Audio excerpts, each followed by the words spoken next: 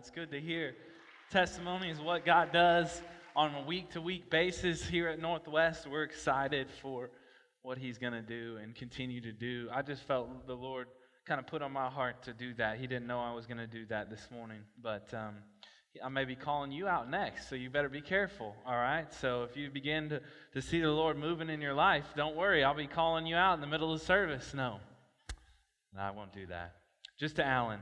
But we're continuing our series on the book of Ezra. Revive us again, that your people might rejoice in you. What a word. What a statement right there. It's actually from the Psalms. And we're talking about the restoration of worship of God's people. Again, the temple has been destroyed, and God is rebuilding this place of worship so that His people might rejoice in their great God. He told the people through the mouth of Jeremiah that they would be in exile for 70 years, and God raises up Daniel to influence the kings of his time, and God stirs up this pagan king, Cyrus, the king of Persia, to send his people back to restore the temple and the city here in Ezra. At that time, they come. It's a bit different than it was the first time that they go to the promised land. Chapter 2 tells us that there's about 50,000 of them returning to the city of Jerusalem. The first time that they leave Egypt, there's about 2.4 million. But this remnant, God has stirred in their hearts that they must return to restore the worship that is due to Him. And this is God's story of His rebuilding of God's people so that He can send the Messiah, the one to come, right? And this is rebuilt. So why don't you turn with me to Ezra chapter 3, verse 1. It's on page 390 in the book in front of you. It's after 2 Chronicles, before the Psalms. Ezra chapter 3, verse 1. Would you stand with me in honor of reading God's Word as we read from Ezra chapter 3, verse number 1. When the 7th month came, and the children of Israel were in the towns, the people gathered as one man to Jerusalem. Then arose Jeshua the son of Jozadak with his fellow priest, and Zerubbabel the son of Shealtiel with his kinsmen, and they built the altar of the God of Israel to offer burnt offerings on it, as it was written in the law of Moses, the man of God. They set the altar in its place, for fear was on them because of the peoples of the land, and they offered burnt offerings on it to the Lord. Burnt offerings morning and evening. The word of the Lord. You may be seated. Let's pray before we get started. Father God, we thank You for what You're doing, Father, here at Northwest, what You're doing all over the world, what You did in the days of Ezra. Father, we pray that You do it again. As You call people to worship You, that You restore them back into fellowship with You. Father, we ask that, Father, we would be people that respond first in our worship unto You. In everything, Father, that we do, Father, we pray that our worship would be fully devoted and our priority, Father. Help us to overflow out of our worship unto this great and mighty God. Father, we thank You and praise You that You convict, that You restore, that You bring peace, that You bring joy. And Father, we pray that this morning that Your word would speak to Your people. In Jesus' name we pray. Amen. This Valentine's Day, I got a Valentine's Day card for my kids. Some of you guys may have gotten a Valentine's Day card. I hope you did. And this card was a little bit different. I knew that it was different because of the size of the card, right? And I knew that it was different because of the thickness of the card. You can't see it, but it's pretty thick. And I was wondering to myself, what is this going to be about? Well, it's pretty interesting. It's probably one of the more theologically sound cards, and I'll explain that in a minute. Because on the cover, it says, bacon is awesome, right? I mean, that is pretty cool. On the cover, if you can't see that, it says, bacon is awesome. Then it instructs you to pull up, okay? So that's not the end. It doesn't just say bacon is awesome. It instructs you to pull up. And you probably can't hear that, but it is singing, I really love bacon. I love you more than bacon, but I really love bacon. You get my knees a-shaking. I just want to say you're all I want this Valentine's Day. Pretty theologically sound, correct? I think that what it's saying is that sometimes we get confused with, well, I really love the songs that we sing in the church, or I really love the pastor, I really love the preaching, I love the building we worship in, I love the fellowship of the people in church, I love my small group class, I really love serving in my area of ministry. All bacon-like things, all that are good, and we should like them. But don't forget your love for God. And your love for God is more important than any of those things.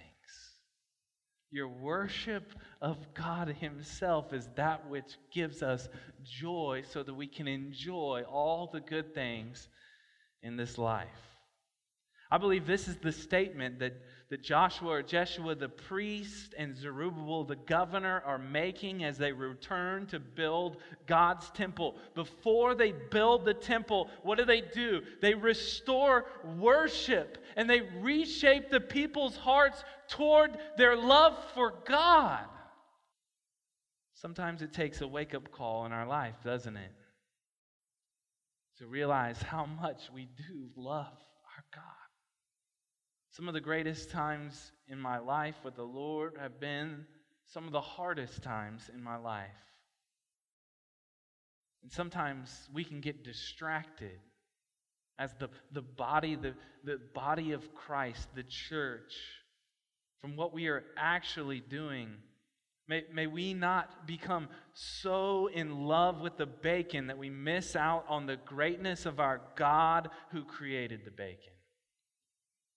The beginning of rebuilding anything in our life, whether it be our marriage, our finances, our family, our business, our reputation, the foundation must be built upon the worship of the Lord God Almighty, the creator of the heavens and the earth. Psalm 127:1 says this, unless the Lord builds the house, those who build it labor in vain. And let me tell you something, when you're in worship for the Lord and when you're praising His name and giving Him honor and glory, guess what? He's building the house. He's the one that's in charge. He's the one working in and through you in whatever you are doing. May God build your life. May God build this church through the worship of Him. Verse 1, let's look at it together. When the 7th month came and the children of Israel were in the towns, the people gathered as one man to Jerusalem. I think that it's interesting here that the scripture describes the gathering of God's people as one man. I think we get our first point from here this morning. God's people gather together as one body. God's people gather together here as one body. That's our first point. God's people gather together as one body. You see, this is an interesting concept, gathering together as one man for worship. I want you to see this as God is designing this, as He desires for us. We know Hebrews 10:24 that we are to not neglect the meeting together, to encourage one another. This is what God desires. They all leave the confines of their home to gather for worship. And guess what they do in the worship? They also recall and remember what God has done. They establish reestablish these festivals to remember what God has done. We'll get there in a minute. And I think of this one-man concept, and I think of the unity of the body of Christ, all connected through the power of the Holy Spirit. Paul talks about this in 1 Corinthians, in which he says in 1 Corinthians 12:13, "For the body does not consist of one member, but of many. If the foot should say, 'Because I am not a hand, I do not belong to the body,' that would not make any sense. It would not make any less a part of the body. And if the ear should say, 'Because I'm not an eye, I do not belong to the body,' that would not make it any less a part of the body. If the whole body were an eye, where would be the sense of hearing? If the whole body were an ear, where would be the sense of smell? But as it is, God arranged the members in the body, each one of them as He chose. If all were a single member, where would the body be? As it is, there are many parts, yet one body." And then he goes on to say that He has presented these parts that there may be no division in the body, but that the members may have the same care for one another. If one member suffers, all suffer together. If one member is honored, all rejoice together. Now you are the body of Christ and individually members of it.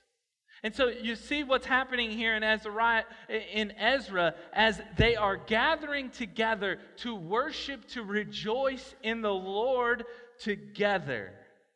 Here you see different functions and roles of the body: the ear, the eye, the hand, the feet, and all are important. Each individual member is just as important as the other, and yet the body is unified as one body under Christ. You see, in the church, we must encourage one another in the role that God has given to us through His Holy Spirit. You see, everyone is different, but yet essential to accomplish the task for which God has given to us. Now, Paul uses the example of the body, and Ezra here writes of the example as one man. And let me tell you, this is a really great example because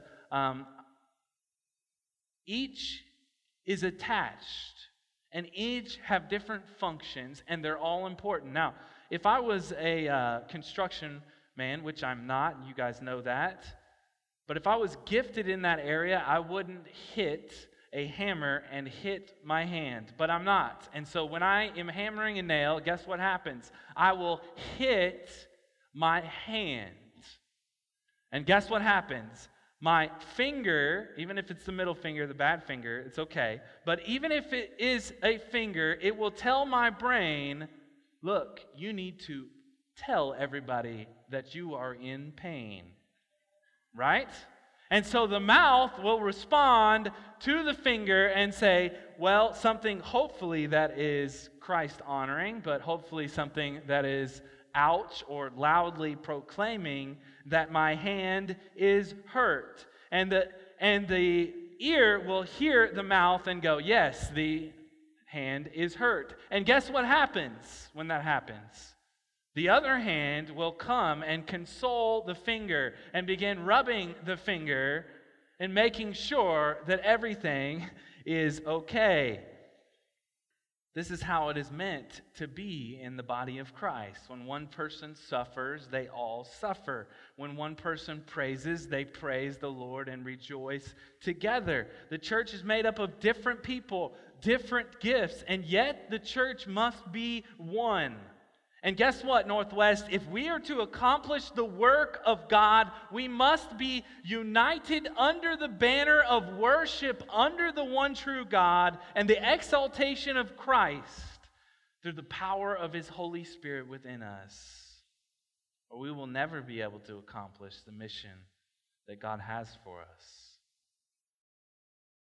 So when He says we gathered as one man, it was more than just gathering together. It was gathering together with a unified purpose. Encouraging one another in the spirit of the bond of peace. We need one another. So they gather as one man to Jerusalem. Then verse 2, then arose Jeshua the son of Josadak with his fellow priest Zerubbabel the son of Shealtiel and his kinsmen, and they built the altar of the God of Israel to offer burnt offerings on it, as it is written in the law of Moses, the man of God. They set the altar in its place, for fear was on them because of the peoples of the land, and they offered burnt offerings on it to the Lord, burnt offerings morning and evening. Now, the people are scared, right? They haven't been here for 70 years. There's people that have propped up and now live in this place, and they do not want the people of God to come back and restore the city of Jerusalem. And what do? They set up the altar for worship. This is our point number 2 this morning. God's people make worship the priority. God's people make worship the priority. You know what? There's a lot of things that the people could be doing at this time. There's a lot of things that we could be doing at this time in our life. Guess what? They could have said, you know what? We're going to set up an army to protect ourselves. Maybe they could have said, maybe we should build up walls first. Maybe we need to protect our homes. Maybe we should go and build the temple before we worship. But they build an altar and offer burnt offerings unto the Lord. Matthew 6:33 says, but seek first the kingdom of God and His righteousness, and all these things will be added to you. You see, they literally seek God in worship. You see, the Old Testament system of sacrifice was the way to be made right before God. It was literally placing an innocent animal in your place as a sinner, as a way to demonstrate a covering or a sacrifice for your sin. The Hebrew word burnt offering actually means to ascend, literally to go up in smoke. You see, the smoke from the sacrifice of the animal ascended to God, a soothing aroma to the Lord. The burnt offering was an acknowledgement of our sin, of one's sin. Not just his sin, but that he is a sinner and requests to have a right relationship with God. This is the Old Testament picture that's pointing us to Christ, the ultimate Lamb of God who was slain for sin.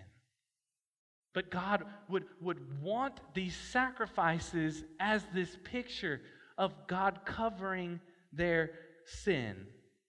You notice the text says that they're offering these sacrifices morning and evening. It's a constant.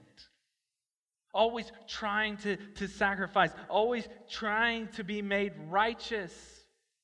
Always working and striving under the Old Testament law. And yet God, in His grace, is pointing us to the cross of Christ. This is the beauty of the gospel. You see, these sacrifices are ultimately fulfilled in Christ. Christ dies as the ultimate sacrifice in our place. The righteous for the unrighteous, that He might bring us to God. For Christ also suffered once for sins, the righteous for the unrighteous, that he might bring us to God. That's why we don't offer sacrifices anymore.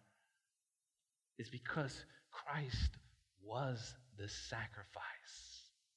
As Kyle said earlier, we are not righteous on our own, but God gives us the righteousness of Christ when we put our faith and trust in Him. So how do we relate this to worship today? I mean, how do we relate this Old Testament sacrifices and Ezra coming to worship and the people, Zerubbabel, and these people coming to worship today? And I find it the exact same thing in which they're doing in the Old Testament.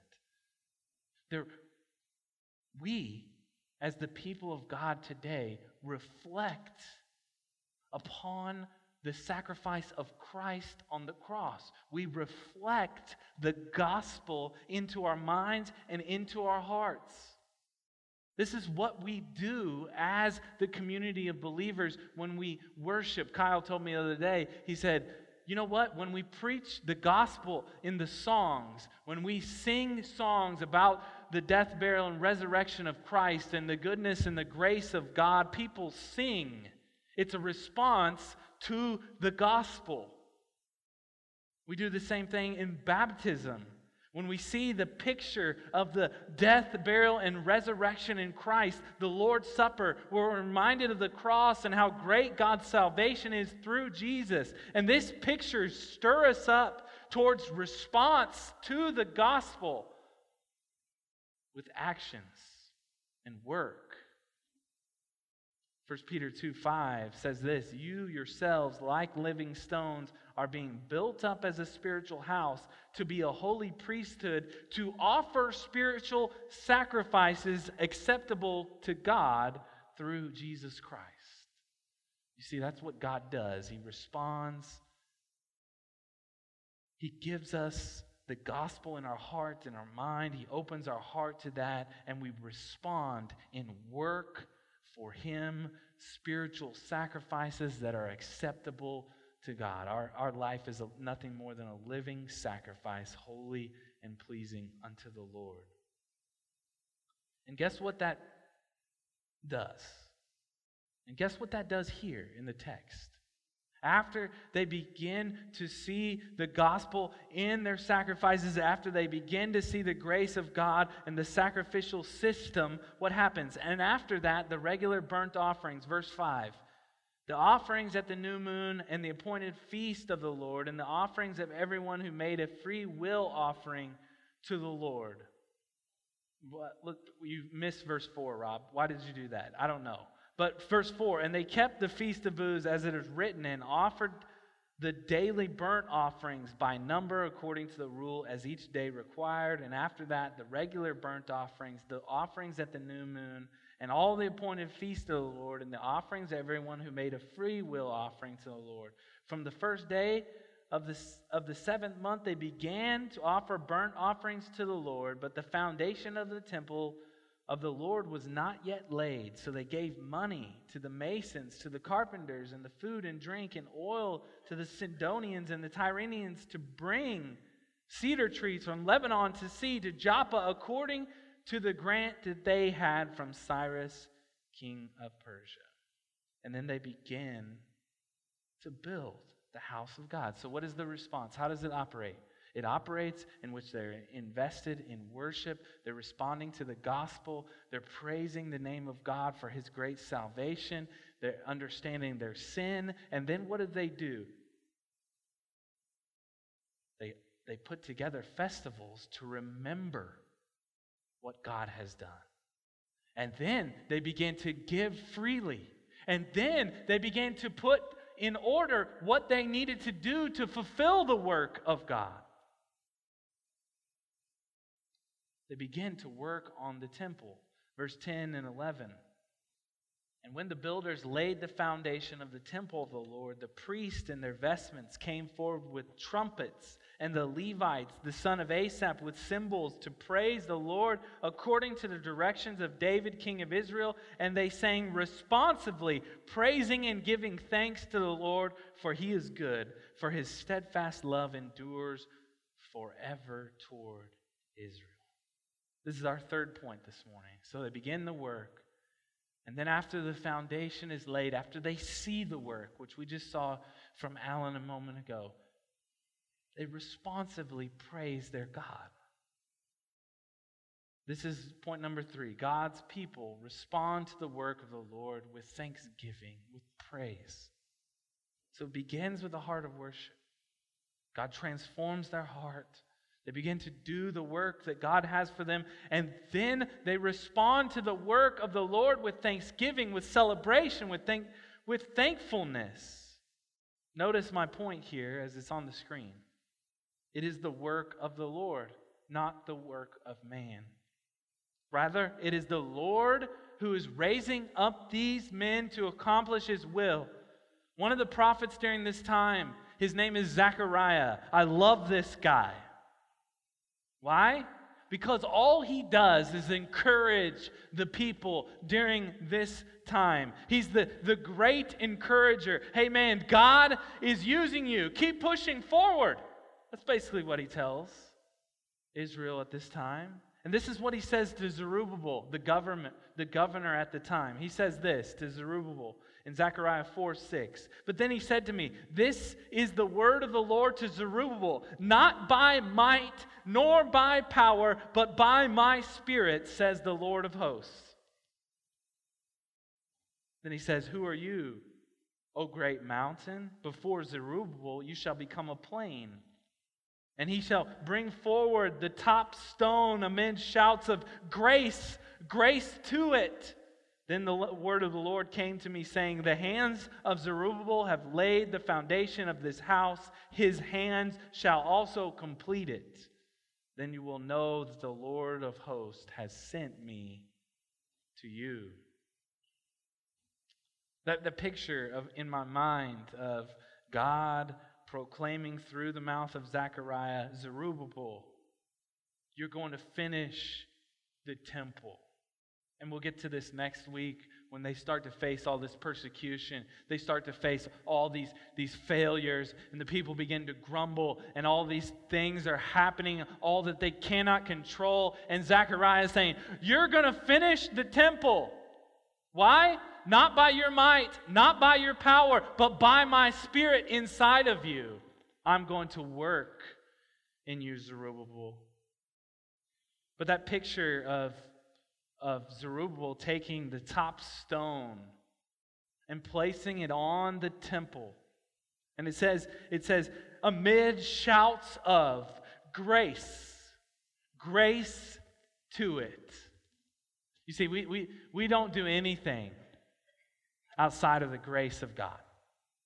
In our church, in our own life, anything that we accomplish is because of His grace and His mercy. And so when Zerubbabel gets to the end, and we'll get there in this book, he's reminded of this prophecy. It is all because of God's grace that this temple, this restoration is happening. The people of Israel and ourselves, we don't deserve for God to move. And yet, in God's grace, He desires to do a work in and through us. And we give thanks to Him when He does. This is what they do. They praise God. And they give thanks that the foundation has been built. What do? They break out the bands. They bring cymbals and trumpets, and they sing responsively, praising God. For He is good, for His steadfast love endures forever towards northwest, towards His people. They sing responsibly. And then what do? And after this, in verse 11, and all the people shouted with a great shout when they praised the Lord because the foundation of the house of the Lord was laid. When's the last time you shouted in the house of the Lord? Some lady was shouting back there last week, right? I don't know if she's here this week. She's not amening me. Or maybe the sermon's just not as good. I'm not sure. When's the last time you praised the name of God with shouting? I was at a basketball game last night, and there was some shouting going on. You're so excited about your God. Begin to shout and praise the Lord. God is good. Amen? Amen. Steadfast love endures forever. Woke somebody up there. So verse 12. This is interesting. We're almost done. This is a big picture right here. But many of the priests and Levites and head of the fathers' houses, old men who had seen the first house, wept with a loud voice when they saw the foundation of this house being laid. Though many shouted aloud for joy, so that the people could not distinguish the sound of the joyful shout from the sound of the people weeping, for the people shouted with a great shout, and the sound was heard far away. So you have this picture of some of the older men, the elders of the God's people weeping that the foundation has been laid, and you have others that are shouting and rejoicing. Really, this is how it should be with us. This is how it should be in our life. We rejoice at the temporary things that God does and the great things that God does, but we also long for the future where we won't have this pain and suffering. We won't see all these things around us that are wicked and evil. We see in the news, that we see in our lives. We see all this wickedness and all these things, and we just long to be in the presence of God, made new, and don't have these bodies, and these hurts, and these feelings. It doesn't tell us in the text why the old men were crying. Wait, I need to give you the point first. The point is this: God's people look forward to being in the presence of God for eternity. God's people look forward to being in the presence of God for eternity. It doesn't tell us why the old men were crying. Maybe they were remorseful of their sin, and that's okay too. They remembered the former temple, and it could be that this temple was so much smaller than Solomon's temple. It felt like it was just not the same, and that could be. But I think the main reason that they wept because the glory of the Lord had left the temple. Ezekiel 10 recounts it as the glory of the Lord leaving God's temple. The Ark of the Covenant is not mentioned in this text, and thus the picture of God's presence throughout the Old Testament is not mentioned.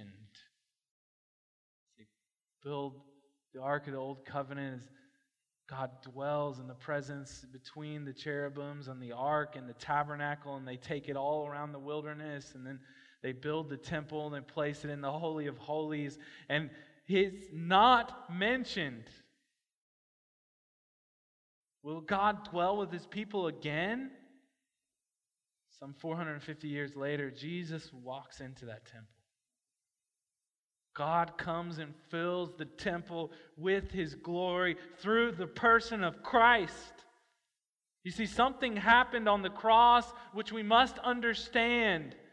The veil that separates the Holy of Holies, the very presence of God, was torn in two. Now there is access to God through the death of Christ on the cross because we have the Holy Spirit. The Holy Spirit is the guarantee of our inheritance until we acquire possession of it, eternal life. You see, the elder men looked forward to the promises of God. They looked backward to their own failures, and yet forward to the promises of God, that the ultimate fulfillment of these promises, just in the same way that we look forward through the pain and disappointments of this world to the glory of heaven. It is a longing to be in the presence of the Shekinah glory that we long for. And one day we will walk with God as Adam and Eve walked with God in the Garden of Eden for all eternity. Revelation 21:3, I'll close with this. It says, "And I heard a loud voice from the throne saying, 'Behold, the dwelling place of God is with man. He will dwell with them, and they will be His people, and God Himself will be with them as their God. He will wipe away every tear from their eyes, and death shall be no more. Neither shall there be mourning, nor crying, nor pain any more, for the former things have passed away. And He who was seated on the throne said, Behold, I am making all things new.'" God is making all things new. He's doing that with a picture here of the temple. He's doing that on the cross and resurrecting from the dead. He's making all things new. So the point of this really text is,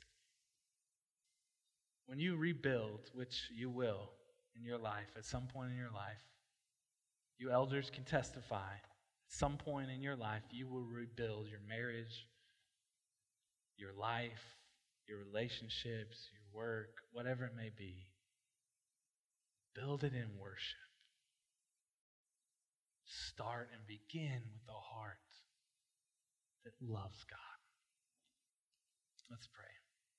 Father, we thank you that you are a God that loves us, that offers us grace even when we're undeserving.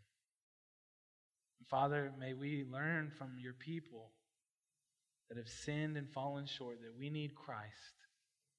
We need the presence of God in our lives. And Father, if we have grieved the Holy Spirit in our life, Father, in our church corporately or in our church individually, Father, we confess our sin to you this morning. We confess our need to return to a heart of worship.